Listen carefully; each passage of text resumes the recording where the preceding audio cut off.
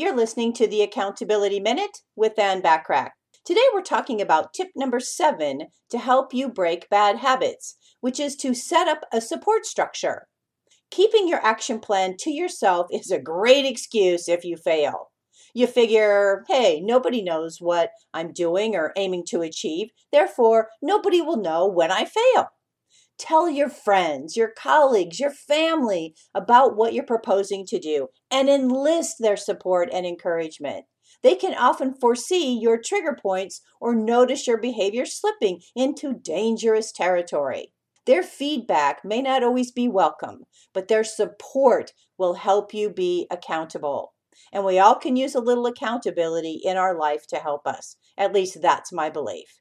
Tune in tomorrow for tip number 8 to help you break bad habits. In the meantime, remember to take advantage of the many complimentary business tips and tools when you join my free silver membership at accountabilitycoach.com. Thanks for listening.